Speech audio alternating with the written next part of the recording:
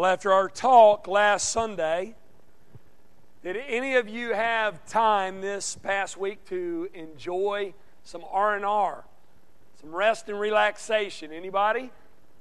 Maybe? Some? All right, good. We talked about last week how it's great when we get this, right? This time to rest and relax, this time to unwind. One of my favorite times during the week is Sunday right after lunch. That is one of the designated times in our house that we have to rest. On Sunday afternoons, we make it a point to set aside time to unwind and recharge. As a family, we love it, and you should designate time to do that as well. Well, this morning, we're going to be talking once again about the rest that God provides for us in Jesus, and about how Jesus provides an even greater rest. We are picking up where we left off last week in the first part of Hebrews chapter 4. If you have your Bibles, you can turn there now. Hebrews 4. We're continuing our sermon series this morning through the book of Hebrews, and we've been talking about the fact that the writer of Hebrews is writing to a group of Jewish Christians who we have said are restless. They are restless and they are drifting from the faith. And the author of Hebrews is writing to them here in Hebrews chapter 4, telling them that God has this rest that He has promised to you and made available to you through Jesus. And He does that to motivate them to keep trusting and keep believing and to stay on the hard but right path and not drift. And believers, we looked at this text last week, and we're going to look at it again this morning, and I hope you see again this morning that this rest that is talked about here in Hebrews 4 has been promised to us and has been made available to us. And that's good news, believers, because we need it, don't we? We need it. More than we need rest physically, we need rest spiritually for our weary souls.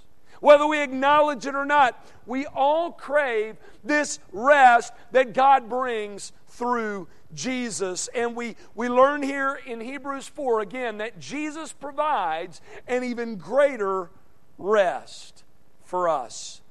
Now, before we jump back in, I need to do a little in way of review. It's important to keep in mind, first, talked about this last week, but it's important to keep in mind that when we talk about the rest that God provides, the word rest used here is a metaphor for salvation. It's very, very important that you realize that, or you'll miss the main point of this passage of Scripture. It's also important that you realize that there is a past, present, and future aspect to this rest, to this salvation. The moment we acknowledge that we are sinners before God, and we turn from that sin, we forsake that sin, we look to Christ, we bow the knee to King Jesus, at that moment, we move from being guilty of sin to not guilty but righteous in Christ. And the fancy 25-cent theological term for that is justification. We are justified. We are made right in the past, believers, when we give our life up and over to Jesus. That's the past aspect of salvation. Scripture is clear, however, that there is also a present aspect to our salvation. Scripture is clear that if you are a true believer, you have a newfound desire to grow in godliness and be more like Jesus. You have this desire for God that He gives you, and you live a new life that flows from your new heart. That's the work that's to be taking place in the present. in your life, believers. The fancy 25-cent theological term for that is sanctification. Refers to our growing in godliness. That's what the Bible means when we read phrases like being saved. It's our growth in godliness as believers. There's also a future aspect to our salvation, to this rest that God has made available to us through Jesus. This is yet to happen, believers, but will for all of us who are trusting in Jesus. There is coming a day when those of us who have been justified, those of us who have been made right with God, those of us who are being sanctified, those of us who are growing in godliness will be glorified. That's the fancy 25-cent theological term for our future salvation. There's a time when we are going to be made like Jesus in every way. We're going to be made perfect. That's going to happen when Jesus returns. We're told that when He returns, when we see Him as He is, we will be changed. We're going to be made perfect. We're going to be given new bodies fit for eternity that will be imperishable and honorable and glorious and powerful and perfect. Paul tells us that in 1 Corinthians 15. But the Bible talks about all of these things. God has no problem in His Word talking about the fact that we have been saved, are being saved, and will be saved. He has no problem in His Word talking about the fact that there is a past aspect, a present aspect, and a future aspect to our salvation. And we said last week it's important for us to understand this when we study Hebrews chapter 4, because in the first few verses of Hebrews 4, the writer goes back and forth talking about our past rest, our past salvation, and our present and future rest, which can make this passage a bit challenging. If you were out last week and you have not heard the sermon from last week, I encourage you to get online, listen to our sermon, or subscribe to our new podcast and listen to it. It'll really help you with the sermon today, so be sure and do that. In the passage we looked at last week, the one we're going to look at this morning, we see several key principles about God's rest that lead us to this main truth in Scripture that Jesus provides an even greater rest. 4 principles about God's rest. We looked at 2 last week. We're going to look at those again briefly in review, and then we're going to look at 2 more, and then we'll be done. Last week we said the first principle we see from this passage of Scripture about God's rest is that we should be continually seeking to enter God's rest.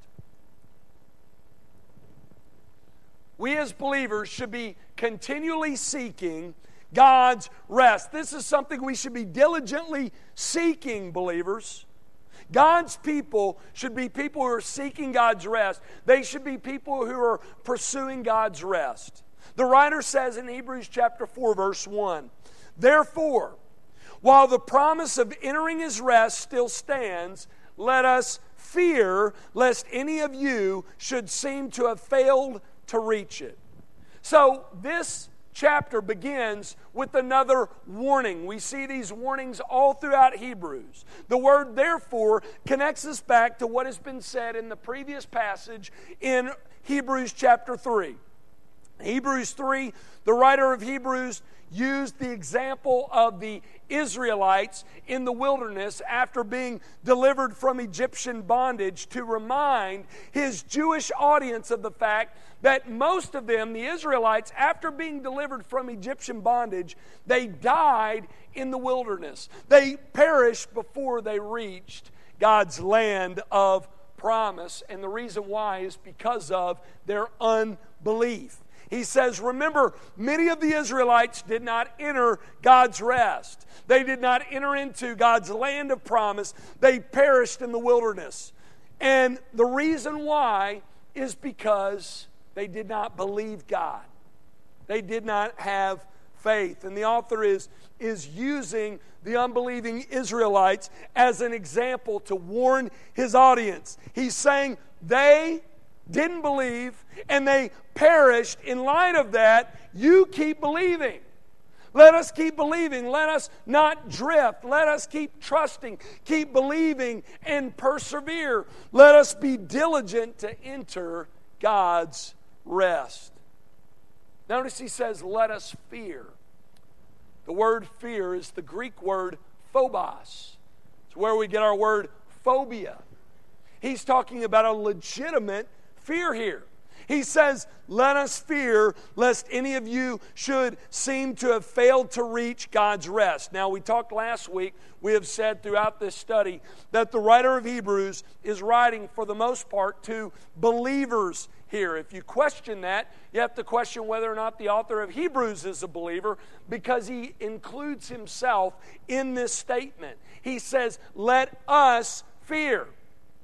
He says God's rest, His salvation has been made available to us through Jesus. So let us fear that we may not enter it, so that we will not fail to reach it, so that we will persevere. The writer of Hebrews wants his readers to question their commitment to Christ. He doesn't want them to question God and His promises and the truth of His gospel, but he wants them to examine their commitment to Christ and His gospel. And we said last week, that's not always a bad thing. We don't need to be plagued with doubt, but having doubt, having questions is not always a bad thing. It can be a good thing, a really good thing. Listen, questions can lead to answers, and answers lead to an even greater assurance, right? You see how that works? Questioning our commitment and examining ourselves to make sure we're in Christ and trusting in Him, it helps us as believers also grow in godliness. It's good to examine, it's good to question, so that we keep pursuing Jesus and keep following hard after Him and keep clinging to Him. At times, it makes us more mindful of our need in Christ. It increases our faith and our trust in Him, so that we become more confident in Him, so that we have an even greater assurance. Fear can move us to keep being diligent, to keep believing, keep trusting in the Lord. It can help us persevere. Another way to persevere, he tells us, is to work, to strive, to enter God's rest. We looked at that last week. Skip down to Hebrews chapter 4, verse 11. Notice what he says here. He says, let us therefore strive to enter that rest, so that no one may fall by the same sort of disobedience. Now, what sort of disobedience is he talking about? He's talking about the disobedience of the Jews in the wilderness after they were delivered from Egyptian bondage. They did not strive to enter God's rest that He had provided for them, because they did not believe God. They did not trust in His promises. And the author of Hebrews, once again, is telling his Christian audience, don't be like them. You guys work, strive to enter His rest. Don't you fall by the same sort of disobedience as they did. Strive, keep trusting, keep believing, put in the work. Though it is God who works in you, both the will and to do, as Paul says in Philippians 2. You work out what He is working in you. Work out your salvation. Strive with intense effort and motivation. That's what the word strive means.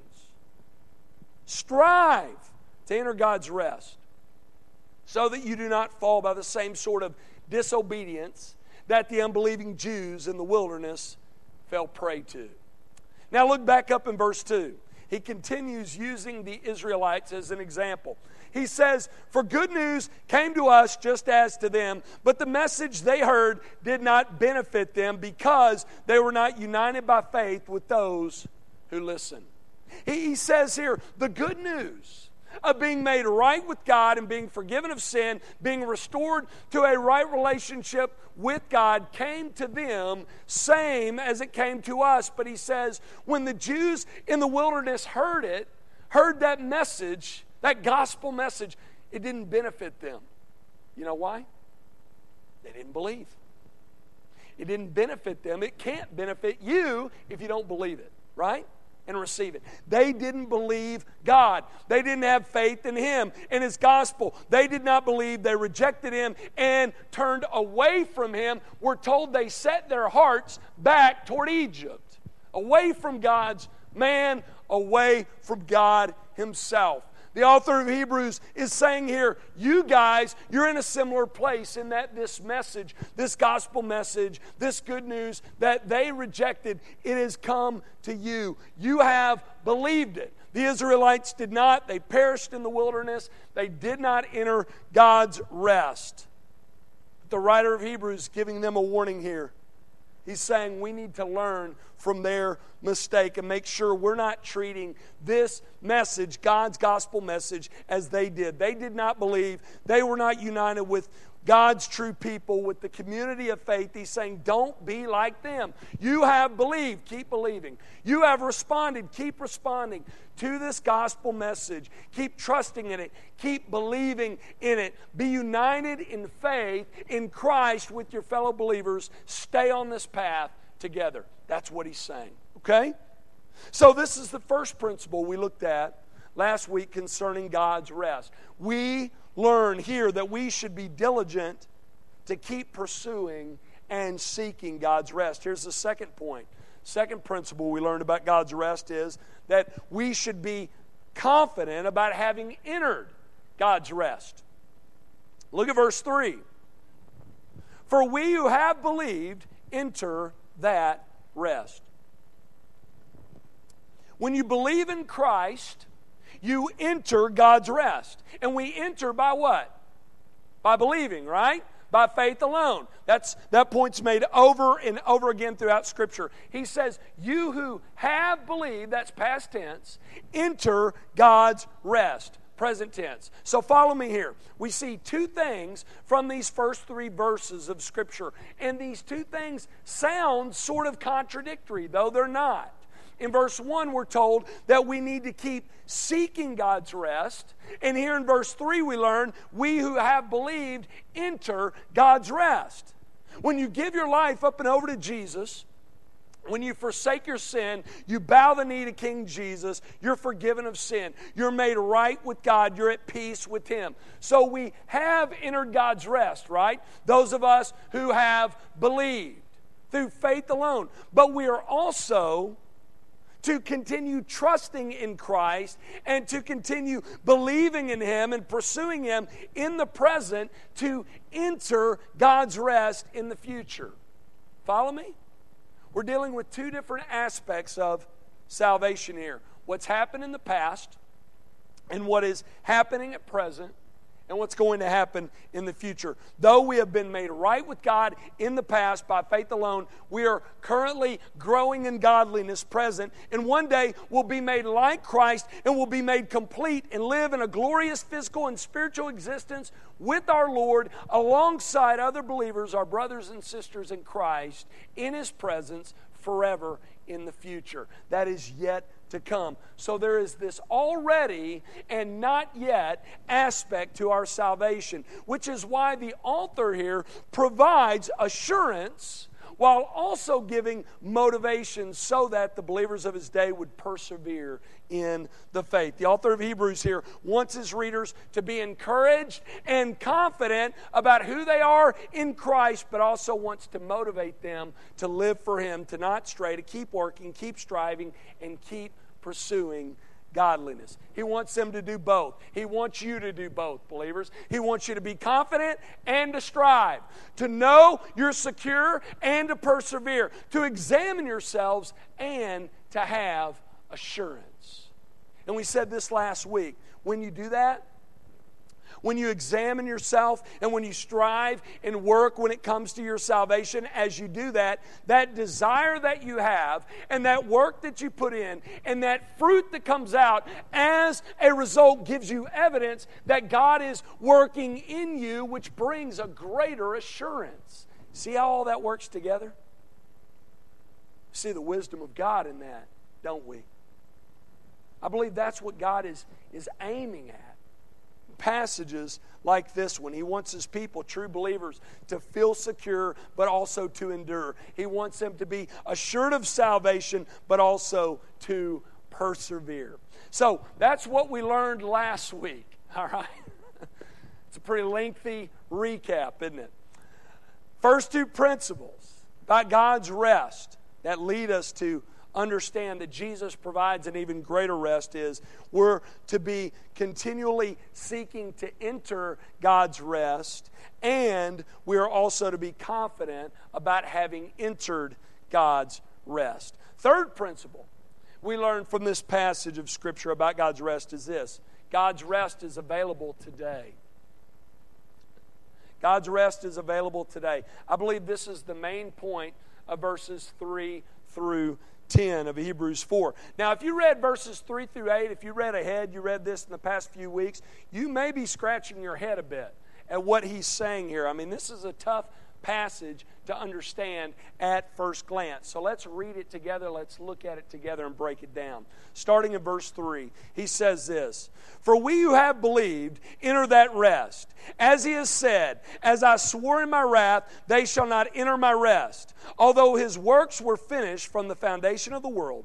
For he has somewhere spoken of the seventh day in this way: God rested on the seventh day from all his works. And again, in this passage he said, they shall not enter my rest. Since therefore it remains for some to enter it, and those who formerly received the good news failed to enter because of disobedience. Again, he appoints a certain day, today, saying through David so long afterward, in the words already quoted, today, if you hear his voice, do not harden your hearts." Verse 8, "For if Joshua had given them rest, God would not have spoken of another day later on." All right, clear as mud? Let's look at it together. First, you need to understand this. The author here is talking about God's Sabbath rest. And notice he's looking back to the past, back to the Exodus, to the Jews' deliverance from Egypt. To talk about this Sabbath rest, he also looks further back to creation, and he looks to Joshua leading God's people into the land of promise. Then he looks ahead to David, and then he looks to the present. And I believe he's doing all of this to make the point that God's Sabbath rest has been made available to an extent throughout history. To an extent, God's rest has been made available throughout history by God, and in a much superior way today through Jesus. But get this, it has not yet been fully and completely experienced. Now, I want you to notice first when God's Sabbath rest began. Did it begin with Moses? When he received the law from God, the Big Ten? Remember, commandment number 4 was that his people were to remember the Sabbath day and keep it holy. And they began to set aside the seventh day each Saturday to refrain from work and to rest and worship. Listen, though the receiving of the law was significant, this Sabbath rest did not begin with Moses. And the author also makes the point that the Sabbath rest was not completely experienced when Joshua finally led God's people into the land of promise. Many often think that that was the time when God's Sabbath rest was fully experienced and fulfilled. They believe that is the time when God's people were finally and completely at rest. They were finished with wandering through the wilderness and were finally at rest in the promised land. But notice the author says in verse 8 that if Joshua would have led them to a state of complete rest, David would not have needed to say what he said later on. In Psalm 95, that's the psalm that's quoted here by the author of Hebrews, he quotes David here, and he says, David offers up an invitation into God's rest and gives warning to those who don't enter his rest. If God's people were finally and completely at rest in Joshua's day, there would be no reason for David to make this appeal. And the author of Hebrews to make this appeal. And us to make this appeal of entering into God's rest. If those in Joshua's day were finally and completely at rest. Notice the writer of Hebrews takes David's words and he speaks them to his audience, and I believe we're meant to do that today as well. He encourages those in his audience to enter God's rest. He says, today, if you hear His voice, do not harden your hearts. He's using David's words there. So, Sabbath rest, get this, was not started with Moses, and the author makes the point that it was not completely experienced by Joshua and the Jews in the land of promise. Notice we're reminded again that some did not enter that rest after Moses led them out toward the land of promise. And God's rest was spoken of later again by David and also by the author of Hebrews, and is to be spoken by us today, which shows that this Sabbath rest has not been completely experienced. But get this, I want you to hear this. There was a time in the past when it was. Did you know that? There was a time in the past when God's Sabbath rest was completely experienced. Look at verse 4. We're told that God rested on the seventh day. When are we told that?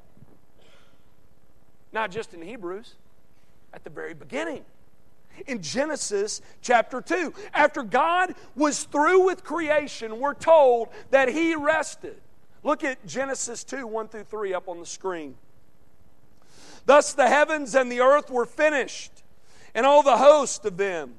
And on the seventh day, God finished His work that He had done, and He rested on the seventh day from all His work that He had done.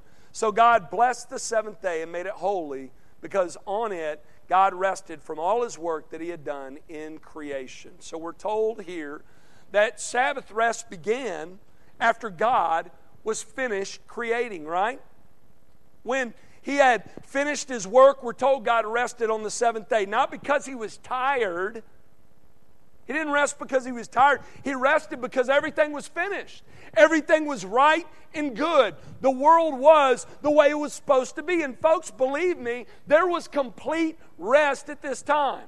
The world was the way it was supposed to be. Man lived in right relationship with God under His authority, and creation was under man's authority, and creation was not unruly, but completely subservient to man. There was nothing wrong in the world. Everything was right. No sadness, no sickness, no death. Man lived in right relationship with God and with each other as He ruled over creation. Man enjoyed the finished work of God and was a partaker of that rest with God. But something happened, right? Man threw it all away. He rejected God's rule and reign. He went at life on his own. As a result of man's fall, man was thrown down and thrown out of the garden paradise. He was separated from God. The earth was cursed. God's perfect creation was ruined and wrecked because of sin, and that perfect rest that was experienced before the fall was lost. Not completely, but it was ruined. It was done away with for a time. But instead of tossing man aside, washing His hands of us and the world in which He created, we're told that God got to work again, didn't He? God chose to accomplish another work, a greater work, a superior work on our behalf, so that we could have a second chance at paradise with Him again. He sent His Son, amen? He sent God the Son. Christ came and He lived for us and died for us and was raised for us, so that we, through faith alone, in Him alone, could be forgiven of sin and be made right with God and enter into this rest once again. And not just for a time, not on a trial basis like Adam and Eve, but forever, because of Christ, because of who He is, and because of His accomplished work. Jesus provides for us a greater rest. And that rest is available today. God has made it available. After the fall, He has made it available to us. It's been available to His people throughout history, and it's available to us today. Look at verses 9 and 10. So then there remains a Sabbath rest for the people of God. For whoever has entered God's rest has also rested from his works as God did from his. That rest that man experienced with God before the fall is able to be experienced by us today through Jesus. We are able to enter back into a right relationship with God. We can rest. We can be at rest from our works, believers. Non-believers, you can be at rest from your works, your strivings. Believers, one day we're going to be at rest from our strivings and our growth in godliness one day in the future. You can move from being set against God as His enemies to being children of His through faith in His Son Jesus. That's the point. There is a Sabbath rest. There remains a Sabbath rest for the people of God. Now, it's still future, right? It's in the future, this Sabbath rest. Notice the author says there remains a Sabbath rest for the people of God. Though we have entered God's rest by faith alone in Christ alone, and we have been forgiven of sin, and we've been made right with God, there is a future rest that is coming when Christ returns and completely restores paradise, but that is yet to come. How do we enter that rest? Look back up in verse 3 again. By faith alone, in Christ alone. We have to become God's kingdom people. We have to become His children through faith alone, in His Son alone. The author of Hebrews says, those who believe enter that rest. That rest is available today, but only for God's kingdom people by faith. And that leads us to our last point this morning. Only God's kingdom people will enter God's rest. Listen, though God has this rest that He has made available to all, there are people who will not experience His rest. The only people, again, who will experience His rest, verse 3, are those who believe. Those who place their faith alone in Christ alone. Those are God's people, and only those people enter God's rest. Look at verse 9 again. There remains a Sabbath rest for the people of God. And who knows who God's people are? There remains a Sabbath rest for the people of God. Who knows who God's people are? God does, and we should if we are.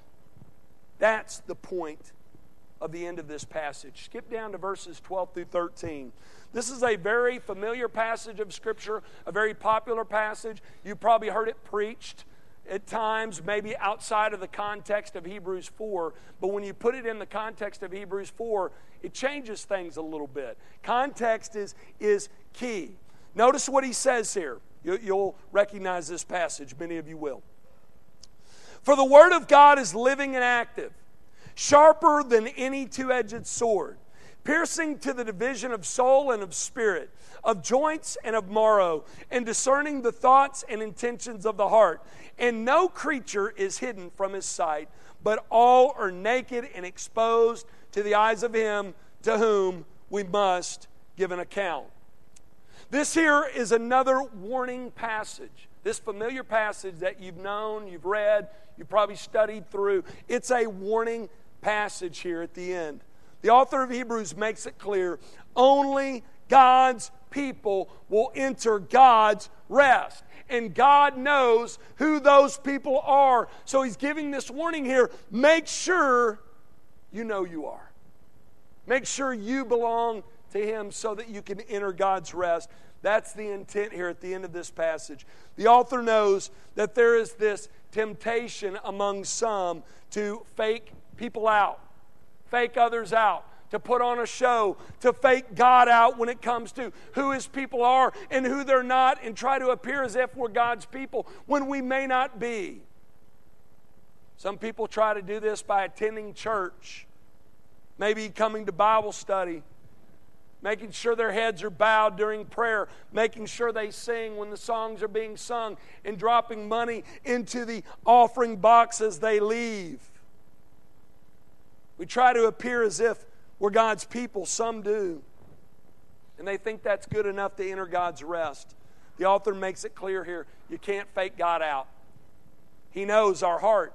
He says, no creature is hidden from His sight. We are all naked and exposed before God, before the one to whom we must give an account. He knows who are His and He knows who are not. And there is no way we are faking Him out, so we better make sure that we belong to Him, that we're trusting in His Son alone for salvation so that we enter His rest. And how can we know that? How can we know that we are His?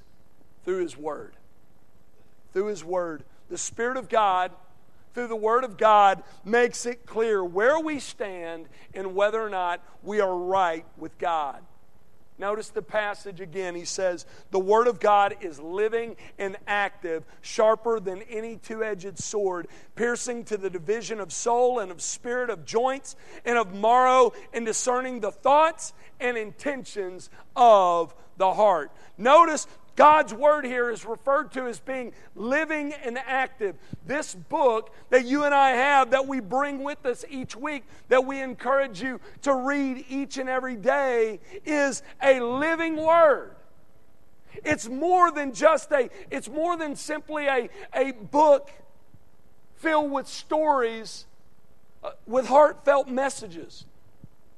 It's not a book filled with just a list of do's and don'ts. It is a living and life-changing Word. It doesn't just inform our minds, it shapes our lives. It exposes us when we are out of line spiritually, and it edifies us, believers. And guess what? This Word has done this throughout history and is doing this today. God is doing this work today through His Word. The Word of God is living, and it gives life to those who believe in it, and it condemns those who reject it. The Word of God is also sharp. Sharper than any double-edged sword, meaning it penetrates through the outer man and reveals what lies deep inside. God does this through His Word. One of the questions I ask our girls during Bible study, one of our catechism questions is, can you see God? And they respond with, no, but He sees me. And then I ask, does God know all things? And they say, yes. You can't hide anything from God. Guess what? We cannot hide from God, and we cannot hide from our true selves when we seriously study His Word. He uses His Word to expose us. Not just our outward actions, but our thoughts and the condition of our hearts. That's what the writer of Hebrews is saying here. He says the Word of God reveals what's deep inside of us and lays everything open. It makes the finest division, exposing everything, discerning the thoughts and the intentions of our hearts. And that's why we open God's Word each and every week, and why we encourage you to study God's Word. We don't want to avoid this. We want you to be exposed in this way. We want God to do this work and reveal what lies deep inside of you. What's going on in here and in here, we want God to bring that out and to expose that. That's why we open God's Word. That's why we study through God's Word. That's why we send study guides home for you to study through God's Word. That's why in our Bible studies we go through God's Word. That's why we encourage you each and every week to read God's Word and study God's Word with your family. We want you to be exposed. We want God to use His Word through His Spirit to show what lies deep inside, so there are no pretenders here. So that you know where you stand or where you don't spiritually. That's what we want to happen here. Where do you stand today?